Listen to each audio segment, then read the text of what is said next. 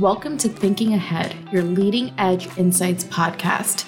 Each episode reveals the latest insights on today's consumers and offers a sneak peek of tomorrow's marketplace. Stop guessing what's next and start thinking ahead.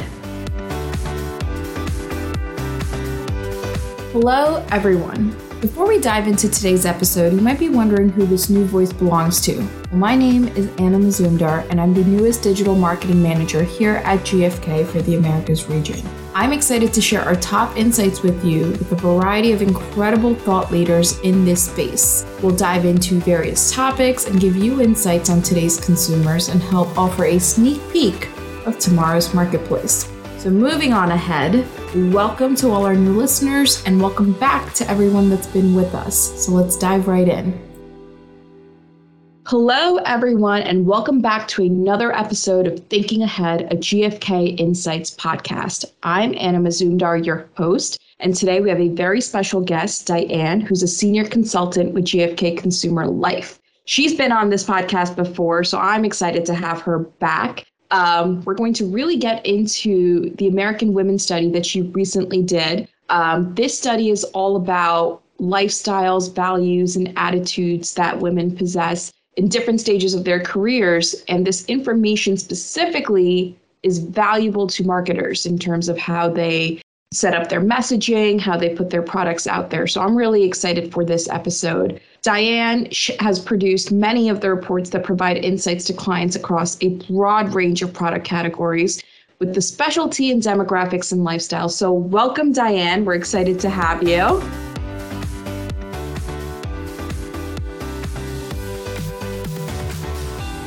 Hi, thanks for inviting me. You are welcome here. We're going to really get into the report and kind of go into the different areas of the report. But before we do, why don't you tell us a little bit about yourself, how this report came to be, and maybe one fun thing about the report that you are so excited about that you just love.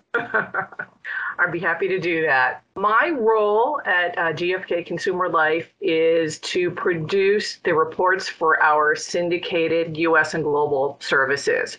So we service clients across a broad range of industries, both in the U.S. and around the world. Today we'll be talking about a U.S. report, but I also do a lot of work on the global side, which is always very interesting. So my remit is to produce, produce reports that are relevant to pretty much anybody. Obviously some kinds of groups are going to be more relevant to certain kinds of marketers, but we try to talk very broadly about consumers, how they live, what they think, how they feel, and that provides a lot of useful information. What we find with a lot of our clients is that they have a lot of depth of knowledge within their own category. And so What we're doing is layering on top of that the bigger picture of the whole consumer. And that is in large part what this report on women is about. Women obviously are a huge market. So there's a lot to say about them. And we try to, point out the things people have in common, the things they don't have in common. And that can help people either in terms of mass marketing or niche marketing or whatever they may do.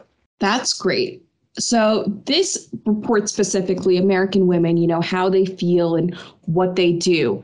I know you went into it a little bit, but how can this specific report help marketers get insight into the different lifestyles and values and attitudes that women possess? What are the different, how can this benefit them?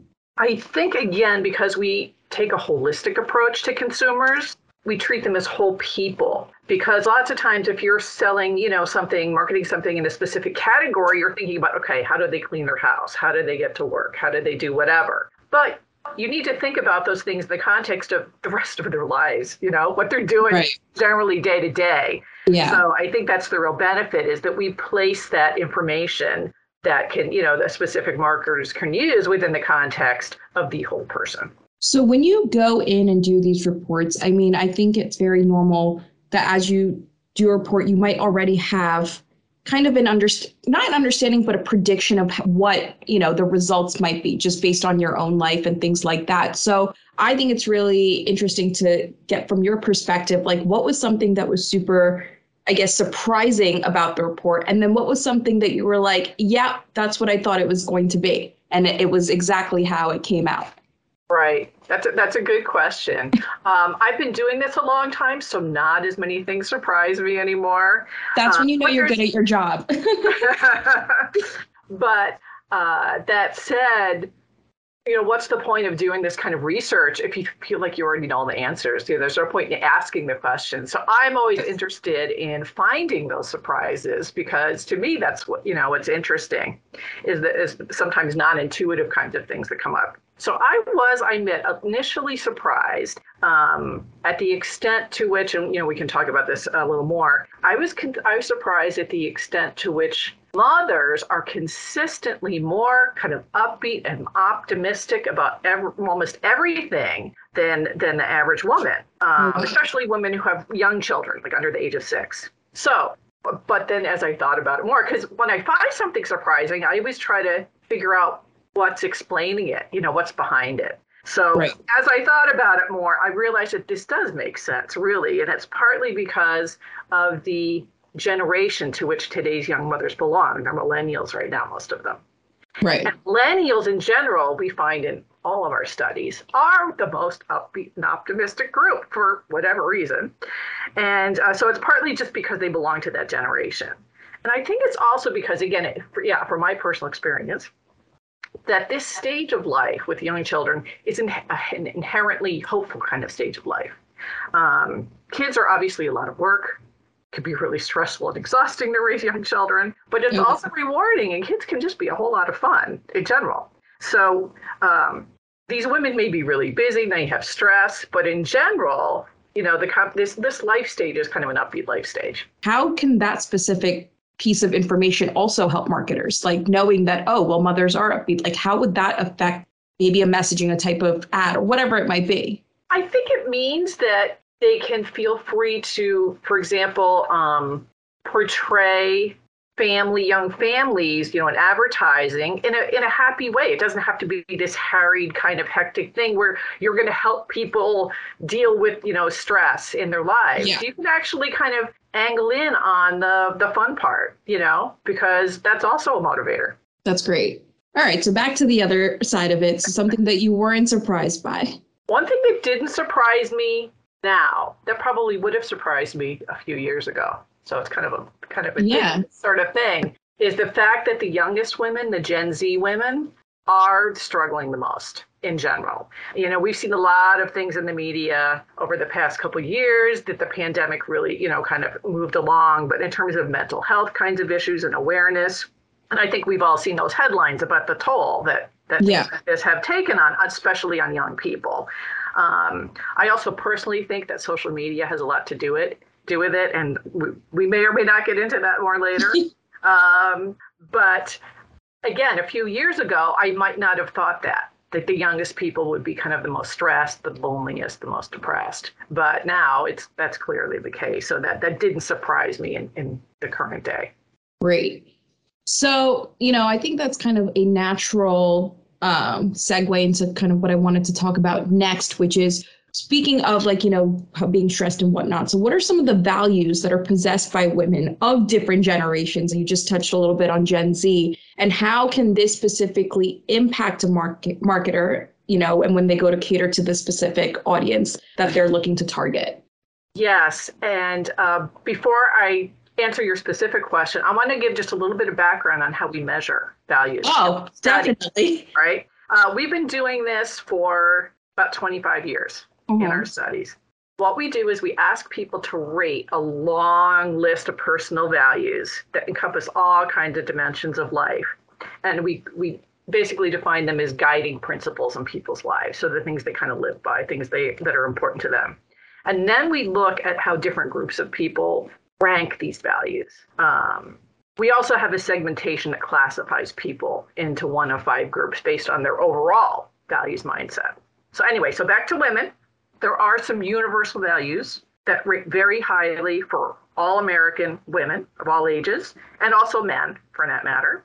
These include concepts like honesty, protecting the family, authenticity, which is being true to yourself, freedom, and enjoying life. So those are top values for Americans of all ages and both genders. And to a large degree globally as well, although we're not talking about those folks today. There is additional common ground on the top 10 values list. We ask about 57 values, by the way. It's a very extensive list. There is additional common ground on the top list for all but the youngest women, the Gen Zers. So in other words, millennials, Gen X, and boomers and pre-boomers, the older four groups, they all place a lot of value on stable relationships, self-reliance, and working hard. And in contrast, Gen Z is kind of the outlier. They look pretty different. Their number one value is social tolerance. Okay. Their number two value is equality. And those both rank, lower for older women. And then knowledge is their number four value. So they've got a different kind of mindset. Interesting. And do you have a little bit of insight maybe as to why they're the outlier, why they tend to have a different focus and place values on these specific areas? I think it's partly their age. I mean, life stage does have a bearing on values. We find that values in general shift kind of gradually with the times. There are things like thrift, for example, becomes more important when economies are really bad, that sort of thing. So, values do shift a little bit in terms of external factors, but the really core, deeply held beliefs don't tend to shift too much. So I think in the case of the Gen Z group of women today, they are partly reacting to their external environment. It's partly to do with their life stage. They are young people, they're in their teens and early 20s, so they have a lot of other going on that are different from older people. And it's also, again, I think one of the things that we talk about generations is that there are kind of formative things that happen at certain stages in people's lives. And if they share those at the same time, with other people their age, it can have a bearing on how they kind of view the world from then on. And so I think that that's partly what these young women have been growing up with, is seeing this kind of growing polarization in the country, politically, socially, and they're aware of that. They're wise beyond their years in a lot of ways, these young women. So there's hope. Yes, there is. So one thing that, I wanted to focus in on, just because I think it's relevant in terms of, just today and, with the pandemic still happening, I guess. So two areas that I thought, kind of go together a little bit, I think, but the work-life balance and the mental health aspect of it. And how is that viewed depending on generation? I think, again, if you think about the life stage people are in, right? Mm-hmm. What are they doing? Kind of what is their primary activity? Are they working? Are they still in school? Are they, home with children? That's obviously going to have a bearing on how they're feeling about things. Yeah. And what kind of balance you're talking about, right? I mean, it might be work family. It might be work leisure for people who don't have families. I mean, it's, but I think you can pretty much say that all women have to balance something or other, right? Always a balancing act. Right. And again, we already talked a little bit about how the millennial mothers, with the little kids, seem to be dealing with it maybe a little bit better, for whatever reason. Maybe that, just the mere fact of having the children is well, first of all, it forces the issue, right? I mean, you have to balance, or, to kind of keep it together. I think for younger women in Gen Z, it's probably more a matter of figuring out what it is they're going to balance, right? Decide, kind of making choices about their life path in terms of, work, family. So for them, it's partly, it's kind of more the deciding about what it is they're going to balance. As women get older, what they're balancing shifts, right? Children get older, they leave the house. Aging parents come into the picture at some point for a lot of, and again, when we're talking about women, women really do still carry shoulder a lot of the burden for the family kinds of responsibilities. It's just the way it is. Sometimes at a choice, sometimes not. So through the pandemic kind of threw a lot of that, just made that a little more interesting, right? It's just when we got used to it. So, and again, the pandemic affected different groups of women differently, right? Because, for some women, it didn't really change things. Older women who were already retired, who were already staying home a lot, it didn't make much of a difference. For the young people in college, obviously that threw things kind of into a bit of chaos. And then for the working moms, obviously, I think were clearly hit the hardest in terms of trying to, find new ways to manage that balance. Right. Well, speaking of, so what are some of the pain points here? The thing about pain points, which is really useful for marketers, obviously, is that they can help with them, right? They can help people overcome them. So it's really, in terms of about the, actual products and services that you provide, as well as how you talk about it to people, right? So, so I know that I mentioned that the youngest women are the most stressed, but women of all ages obviously experience stress. And even though the moms of the young kids are the most kind of upbeat, they also admit they're the most stressed. So it's kind of interesting.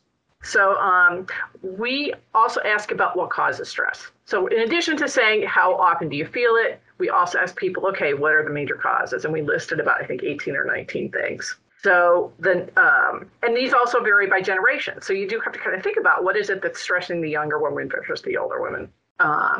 So COVID-19 was, no surprise, number one. Definitely.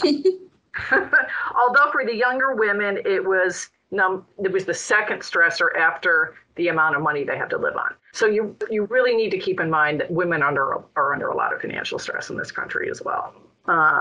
Gen X was a little different in this front. Their top stressor is lack of sleep, then money, then their health, and then COVID. So they had kind of a different kind of list going.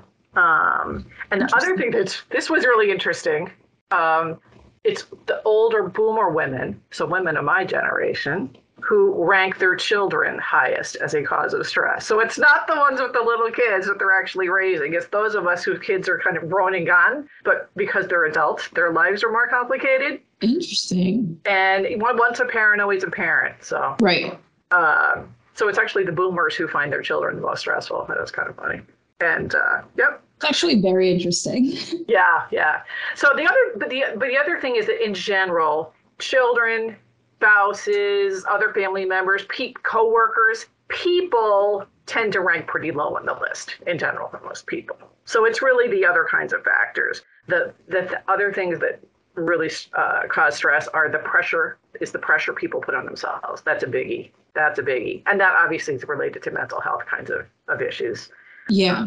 And then another thing that ranks high for the youngest women, which provides, I think, marketing opportunities of various kinds, is not having enough time to do what they want to do. Boomer women, many of whom are retired, don't really have that problem, right? Yeah. Lack of time and pressure are things that really affect younger women a lot. So, but marketers can do a lot of things about that, Exactly. I think that's a very key pain point that can be, an opportunity, really. Yeah. Think about ways you can help them, either save the time or, be innovative about, for those who are price sensitive, who feel, money's a big pain point, think about ways you can help them out in that regard too. Right.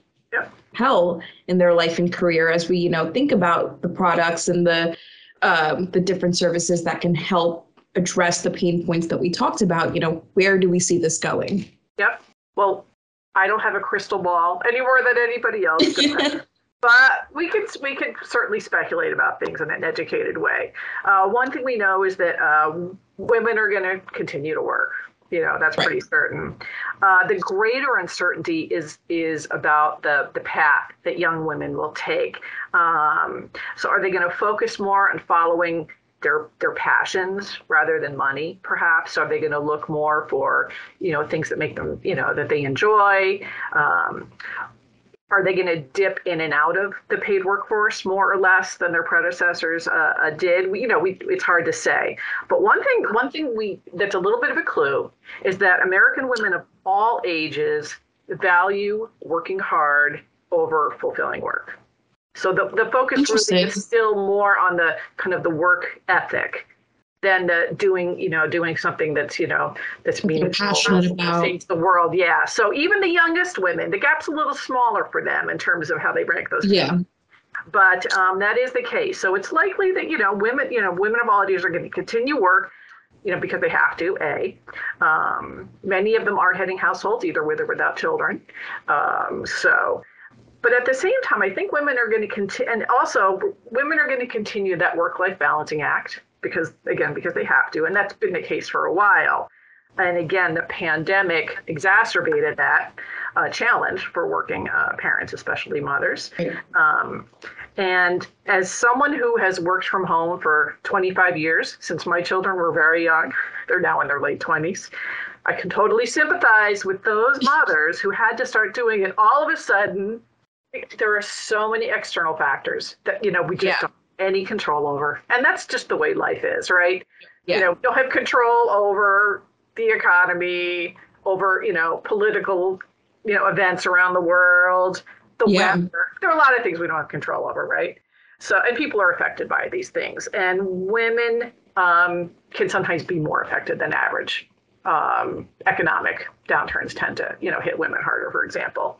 But I think what we're going to see is the stability, the things that aren't going to change. I think that's important to keep in mind too. I think millennial women are going to keep being kind of more upbeat and optimistic. I think Gen Z women are going to continue to be a little more grounded. I think they're what I kind of like to refer to them as sort of realistic pragmatists in a lot of ways. How have you seen some of these initiatives, these trends, these things change over time? And, especially in relation to the different stages of your career, Well, as a baby boomer, I came of age during a time, a long time ago, when women were encouraged to have it all, right? To have the careers and the kids and to be super women.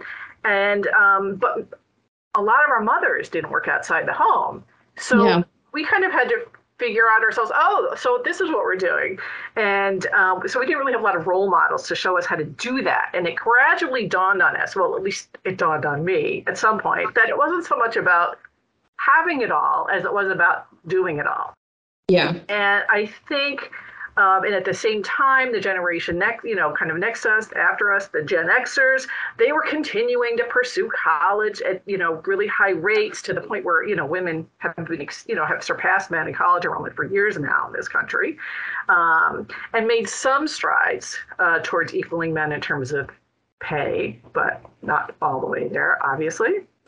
But even so, through all this, I think we're all aware that women's employment rates remain lower than men's kind of throughout their lives. And this is, because there are various reasons for this. A lot of it is the fact that women are still usually the ones who take a break to stay home with children, care for aging parents or whatever.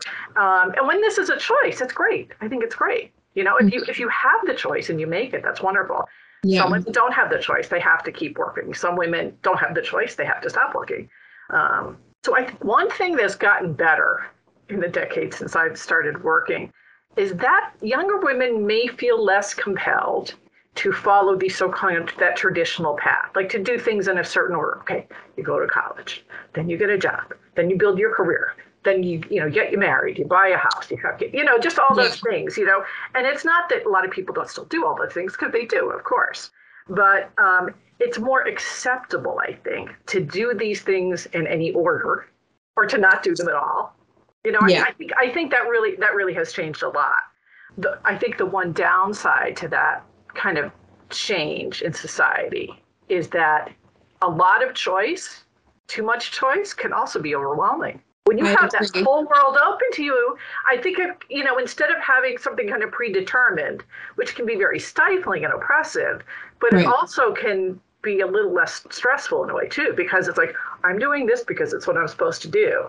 When you have that whole world out in front of you and and you're told all your life, you can do anything, it can be a little paralyzing. It's almost like, what do I do? Right. Yeah. So a lot of choice can be really overwhelming, but it might be a lot more rewarding to be able to kind of find your own way in the world. So my advice to women of all ages really is to just be flexible. If you really know what you want, go for it. Yeah. But if you don't, keep an open mind. Right.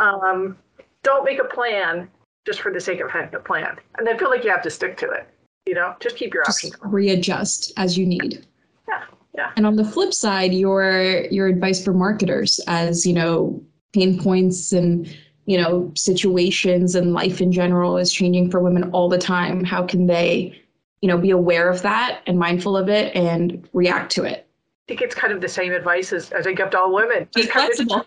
Be flexible. Be flexible. Be open-minded. Adjust to changing situations. I think businesses, a lot of businesses did a really good job of doing that during the pandemic. Well, I want to thank you for joining us today. This was a great session. I really enjoyed this conversation, and I think there's so many useful tidbits in here as, marketers think about their products. They think about what they're putting out there. So I really want to thank you for coming and, giving your feedback and your advice and shedding light on this report. So I'm excited to have you back. I know we will. I know that you're doing some really great work. So thank you for joining us. I really enjoyed it. Thanks very much, Anna. I'll talk to you soon.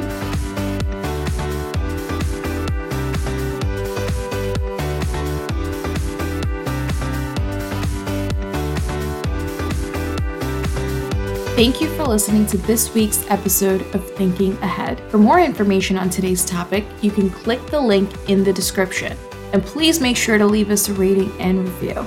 Let us know what you like about the show, and of course, if you haven't done so already, hit that subscribe button to keep up to date with the latest insights. We'll see you next time so that you can keep thinking ahead.